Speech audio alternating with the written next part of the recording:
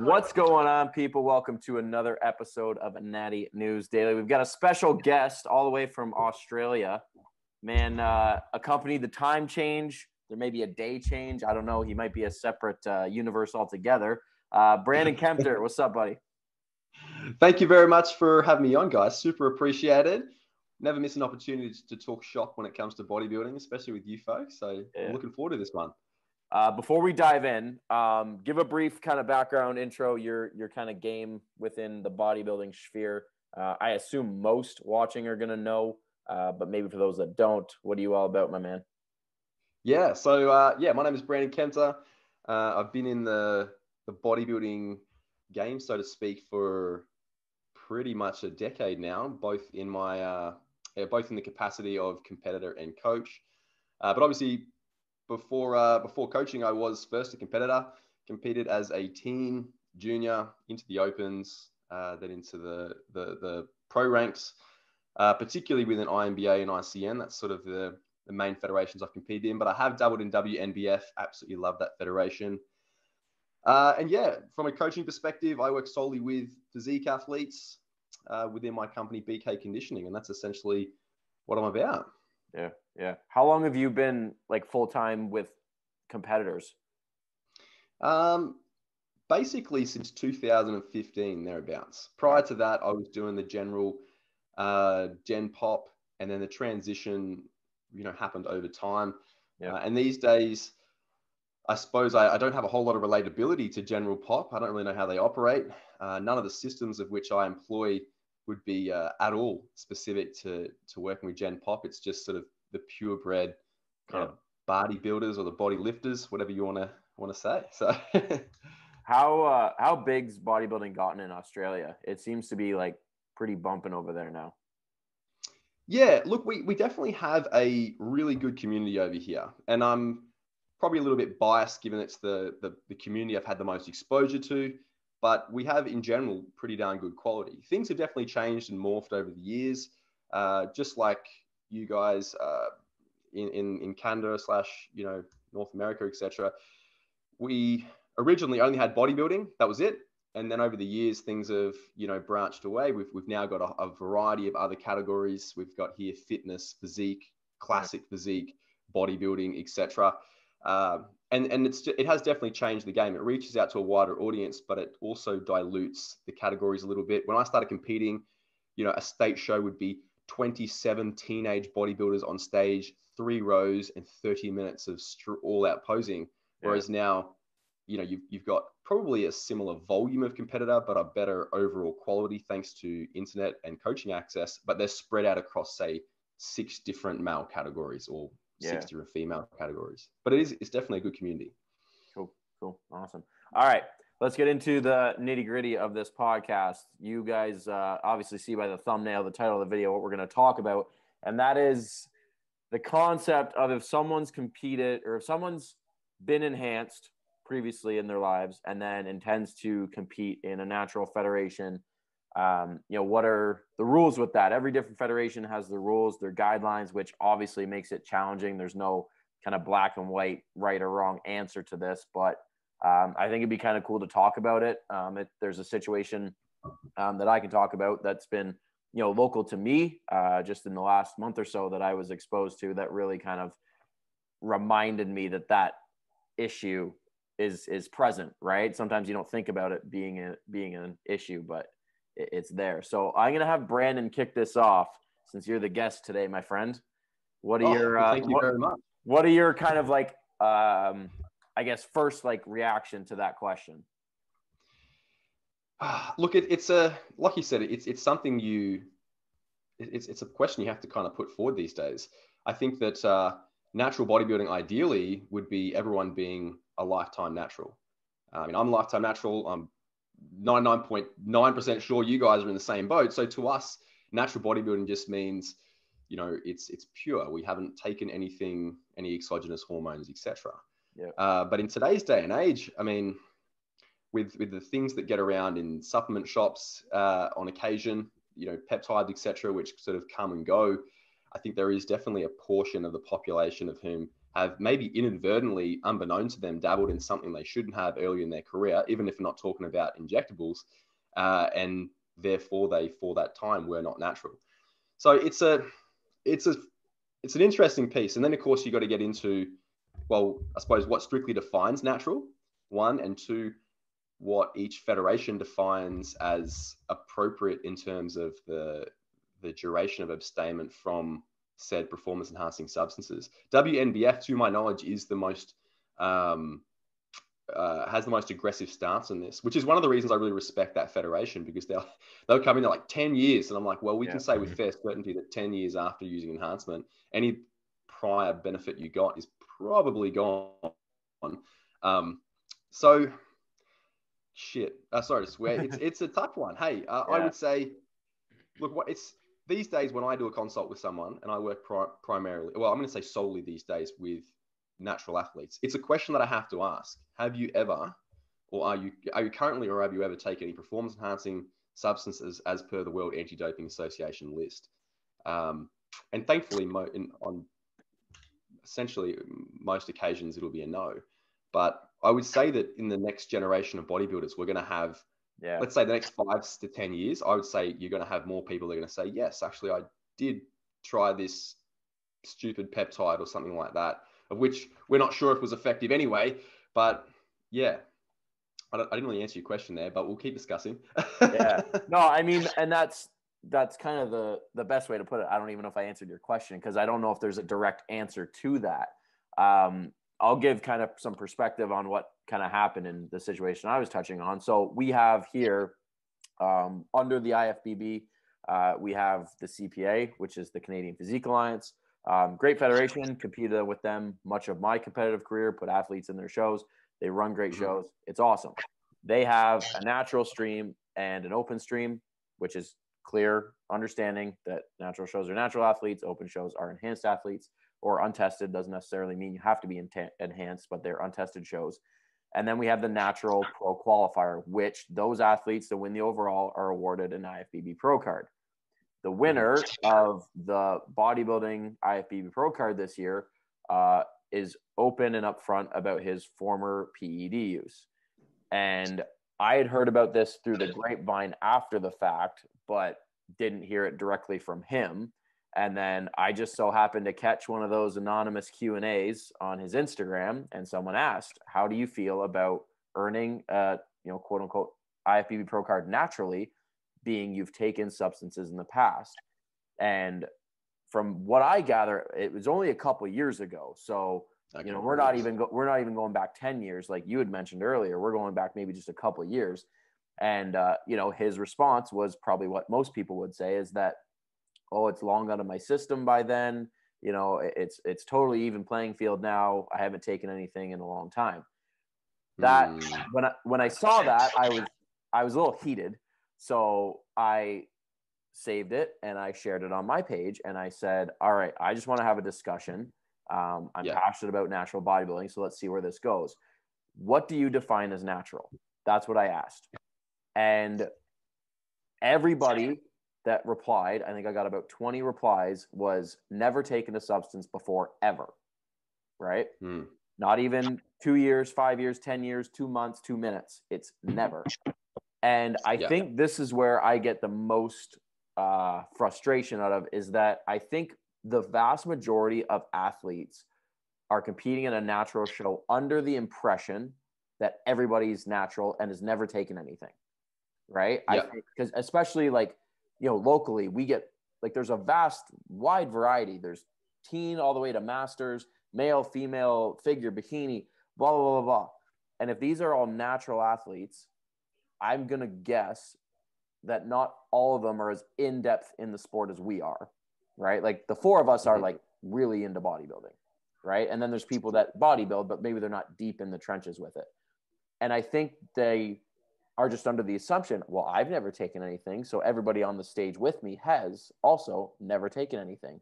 And unfortunately, that's not the case, as with this example right here, right? And, I go back to the testing and lack thereof that I think is part of the problem with the whole natural, unnatural shtick, right? But Yeah. it's tough, right? When the guidelines are all over the place, how do you make Couple. that call? By Mm, the standards within the federation, he's natural, that's the thing. which causes issue, right? Like, if you're going by every athlete, assuming no one's ever taken anything, and then the I think, federation saying, well, maybe it's not that strict. yeah, I mean, it's a couple things that I think that, so if we look at the very limited body of research on the topic of super physiological doses of anabolic hormones, there seems to be benefit for a very long time. It seems to supersede the duration of which the drug is in your system for.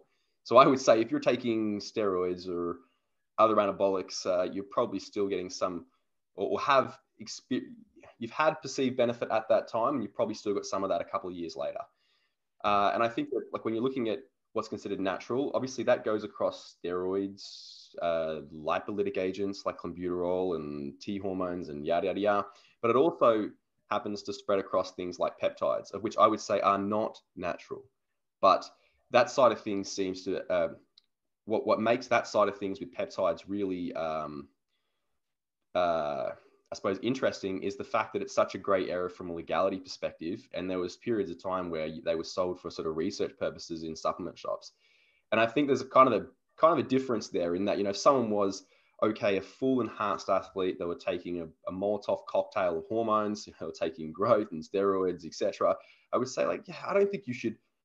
Yeah, to me, I'm like, even 10 years down the track, you shouldn't be competing in natural bodybuilding, man. Like, come off it. Yeah.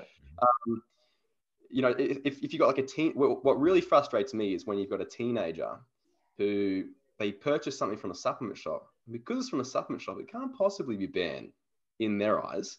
And they've done that at, 2 years ago when they first entered their their training career, because, John and Bob at the gym said, like, you should get on this supplement. That to me frustrates me, because what it essentially does is it robs that athlete, unbeknown to them, of their opportunity to be a lifetime natural, and on a product that there's so little research, we don't even know if it is actually effective or not on that side of things. But I definitely think there's almost like a distinction that needs to be made there. Like in your scenario, like you said, this guy was heavily enhanced 2 years ago. Like that to me makes my blood boil. I'm just like, oh, you're spitting on the face of the natural athlete, because this is our sanctuary for those of whom want to participate in this lovely sport that we just love, right? Without enhancement. And I kind of look at it like two races. It's like Formula One versus, in Australia, I don't know if you had this in Canada, etc. We have V8 supercars. So it's like these are two separate car races, but like you have a completely different expectation. Like you get a V8 supercar and put it with a Formula One, you're like, yeah, of course it's going to get smashed. The same thing with enhancement. That stuff works, man. So Yeah. it's just two separate kind of genres within the sport. But it's frustrating because it's just that it's a tough conversation. What do you guys reckon? I think to add to what you were talking about there earlier is turkesterone is one that I had a conversation with a guy that I know, and he was saying that he wanted to take it. And I said, do you intend to compete? And he said, yes. And I said, well, from my knowledge, it's kind of on the watch list right now and he ended up taking it. And I'm skeptical not skeptical that within the next year or two, it's going to end up on the banned substance list, and then he's screwed, right? Because it's one of those things that maybe it's not as substantial as growth hormone or testosterone, but if it's something that they deem as banned substance worthy, there's going to be like you said, a massive generation of young athletes that, because so and so influencer said turkesterone is going to give them a 500% increase in muscle mass. They're like, oh, let's take it. Did nothing. It didn't do anything. And then all of a sudden they do the polygraph, and all of a sudden they're like, well, shit, I'm out. Yeah. I do think there need to be rules in place. I think they need to be strict, like the WNBF has them, for this exact reason though, right? Like the individual who accidentally took something, like, all right, put a penalty on them. They can't compete for X amount of years, but a lifetime ban for an accident, I think, should be different than the guy who's just blatantly enhanced and trying to like beat the system, right? But to play devil's advocate, just because somebody has to in the conversation, the rules that are in place are there. So if he's not breaking any rules, 100%. technically he's okay.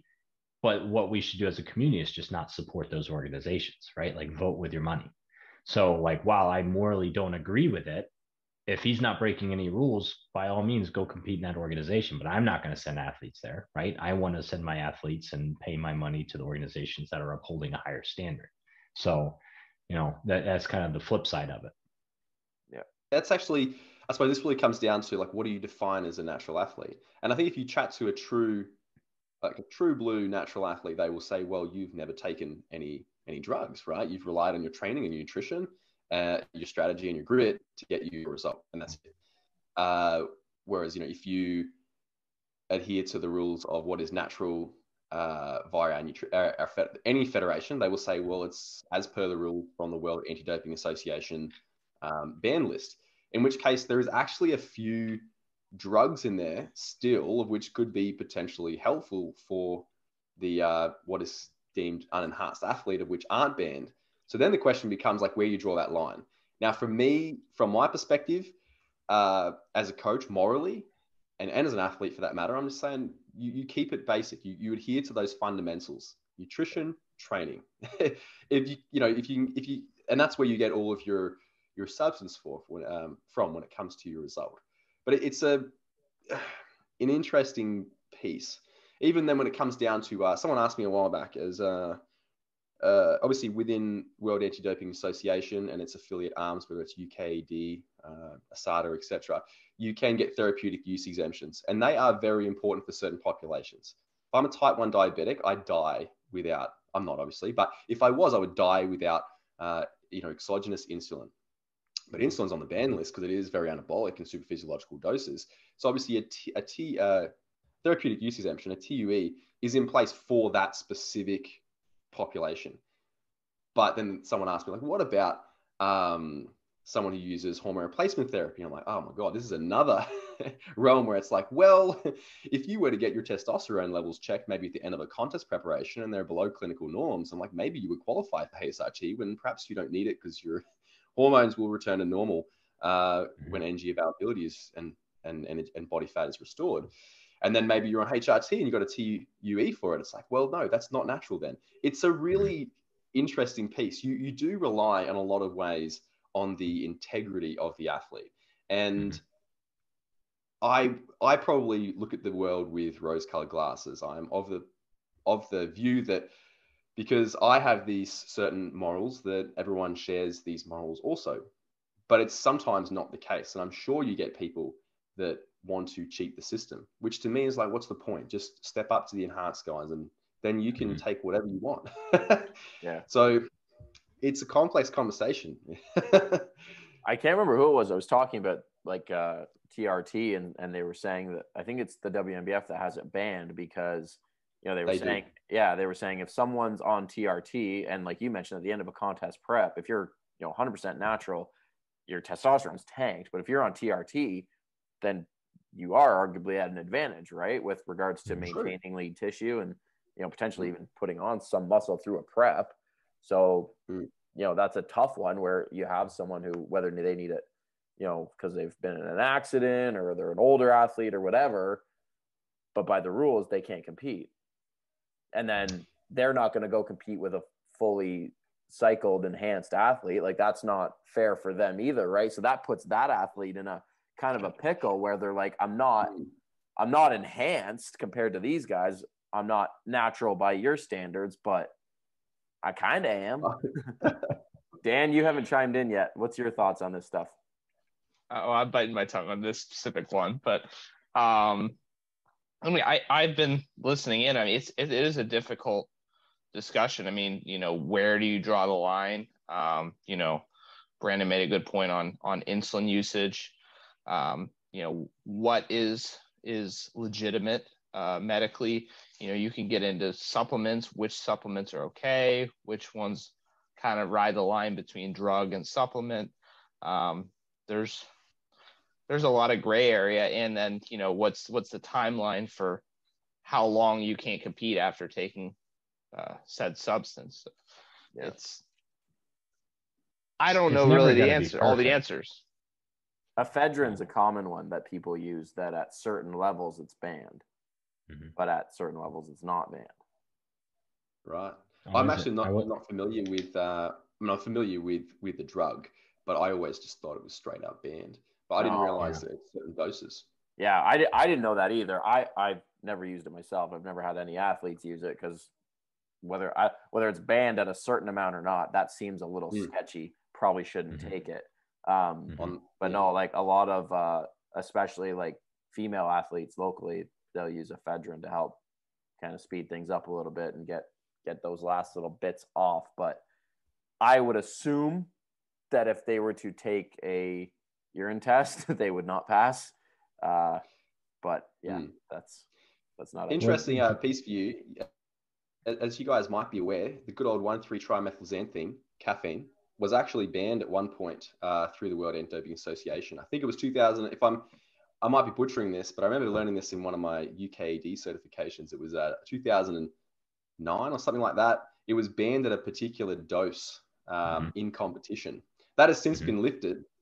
So get caffeinated if you please. I know that one specifically because actually when I was playing soccer in college, we had to look through those, right? Because NCAA, you go by WADA. And I remember looking at that because it was still in at that point. And I was like, oh shit, like if I get tested in the postseason, like I drink like 3 Monsters a day and then like coffee as well, like I'm going to get us kicked out of the tournament. I'm pretty sure it was only, so when you look at your WADA list, it's going to go through. They have various categories depending on the action of which the drug precipitates, but then you also categorize it based on in competition and out of competition. So full ban doesn't matter in or out, but caffeine, I believe, was an in competition thing. So out of competition, get caffeinated, because more than anything, caffeine is used for its acute effect. But yeah, interesting fact for you. Yeah, that list is actually pretty interesting to read through and see like what all is included in there. Because there are some, I'm not remembering them now, but I mean, caffeine's a great example of just something, an everyday substance that we don't think anything of, but technically it's a performance enhancing substance. Yeah. And you need to be really on top of it, because obviously there's a new product or substance coming out every year, and that list is updated every year. So I always have the newest version available, just so I can run over it, stay current, etc. So if you were to propose some solution, what would that be? Oh, what do you do? I mean, look, honestly, ideally, I suppose we would better educate the younger generation of lifters on the pros and cons of enhanced versus unenhanced bodybuilding, so that they can make an informed decision later in life when they have the maturity to do so. But that is virtually impossible at a macro level. So from the federation's perspective, I would say that on the most behalf, they're doing a pretty good job. I think that no system is perfect. WNBF, I definitely respect what they do with their bans. I think polygraph, I mean, that's a whole entire another conversation. It has high sensitivity, but low specificity. It's not a very good tool. And it is possible, particularly in the dieting condition, when you have some interesting adaptations to your physiology, to test a false positive on the polygraph, and then you have no access, even if you are natural. So there's limitations there, but I do respect what they're trying to do by having a polygraph as probably more than anything a deterrent, and then having their associated testing as well. I think that testing is also something that we should capitalize on more. The associated expense with it is sort of prohibitive for a lot of federations, but I love when I go to a show and I see old mate in his white uniform give someone a tap on the shoulder for the urine test, and then they literally shadow them until they're ready to urinate. And I'm like, this is great. And it's good for me to see that, everyone else to see that, because it in itself is a deterrent. And then there'll be a series of years or seasons, a particular federation where I see no testing. I'm like, come on, guys. You can't say natural federation without testing. Let's see it. Make it public, What do you think about off-season testing? Oh, it'd be amazing. It's just cost prohibitive. There is in Australia with ICN, I Compete Natural Federation, they do a limited amount of off-season testing. I've actually had one of my athletes and we thought this was fantastic. He is a very impressive athlete, to the point where you would go like, oh, could be walking that line. And what they did is they actually did a test. It wasn't necessarily off season, in season, but they actually went to his house, like randomly, knock on the door. Hey, you got to pee in this cup. It's like, give me 10 minutes to like, get some juice going here and let's go. And I thought that was fantastic. I was like, wow, like document the process, put it on Instagram because people need to see that this stuff happens. But it doesn't happen enough, so. I think there are two of our federations over here that do it. I know WMBF does it in some certain capacities. And I believe OCB started doing it in the last couple of years. I believe, not guaranteed on that one. So yeah, I love to see it. But like you said, the cost is probably going to be, you can only probably do a couple of those. And those are going to be the people that people question probably, right? You're not going to spend them on the guy that like, yeah, of course he's natural. Yeah, that's true. Well, Brandon, I think that's a good point you made about publicizing that and documenting it, because there's a lot of stuff on social media that goes around and says, oh no, there's so many fake natties, they're all fake natties, everyone that's competing as a pro is fake natty, like that kind of puts it to bed to a good degree when those things are publicized. Usually get a selfie with the tester, and it goes on my Instagram story or something like that. We usually have a joke about it, like, can I take a selfie? People need to see this, because it is good. It's a good thing to do. And to be fair, the last season that I did, I was tested at 1, 2, 3. I did 7 shows. I think I was tested at 4 or 5 of them. All the ICN shows, all the INBA shows. Not the WNBF. They didn't test me there per se. I think they tested randomly or something, but it was good to be that frequently tested. So yeah, it's so tough, right? Because there's never going to be a perfect scenario or a perfect situation where every organization is going to agree on these terms and every athlete's going to abide by these rules. But hopefully something like this, right? This conversation can really kind of get people's heads turning about whether it's where they compete, the organizations they support, or what they define as natural and those kinds of things. Like at the end of the day, you can't determine what the other athletes are doing, but if you can go into a show confident in your decisions as an athlete, then that's really the best you can do. And let me ask you this, right? Imagine you were going to compete in a natural bodybuilding show, but you knew in your heart that you were essentially cheating the system. And then you happen to win that. Let's say you got an overall. How good would you feel about yourself? I personally feel so shite about myself. I couldn't do it. But then again, maybe there are crap people out there who don't have any moral compass. But I mean, just think about it. I often say you'd have to be a real a-hole to compete in a natural federation tested, just because I'm like, well, there's a whole separate genre for you. Just go there. So yeah. What's the point of winning if you're winning outside the rules? Yeah, there's no joy in that, or at least I don't think there is. So yeah. I think that's a perfect way to close this out. Hopefully give people something to think about when they put their head on the pillow tonight. Yeah. Perfect. Well, man, I appreciate you coming on. This was a good chat. Wonderful. Thank you very much for having me, guys. Super appreciated. And everyone stay jacked, stay natty, and keep crushing it. If people want to inquire about coaching, or if they have questions, or maybe they want to reach out to you talking about this subject, what's the best way to get a hold of you? Best way is on Instagram. You can find me under the handle Brandon Kempter. And that is basically my main point of call. Eventually I'll get on this TikTok thing, but I'm not there yet. Not us. We're old and grizzled for TikTok. We are the equivalent of our parents on Facebook right now. Yeah. We'll get there. So. Perfect. Well, thanks for coming on, man. If you guys enjoyed this episode with Brandon, let us know. Obviously, give it a like. Follow us on Instagram at Natty_News_Daily. And like Brandon said, stay natty. See you guys in the next one.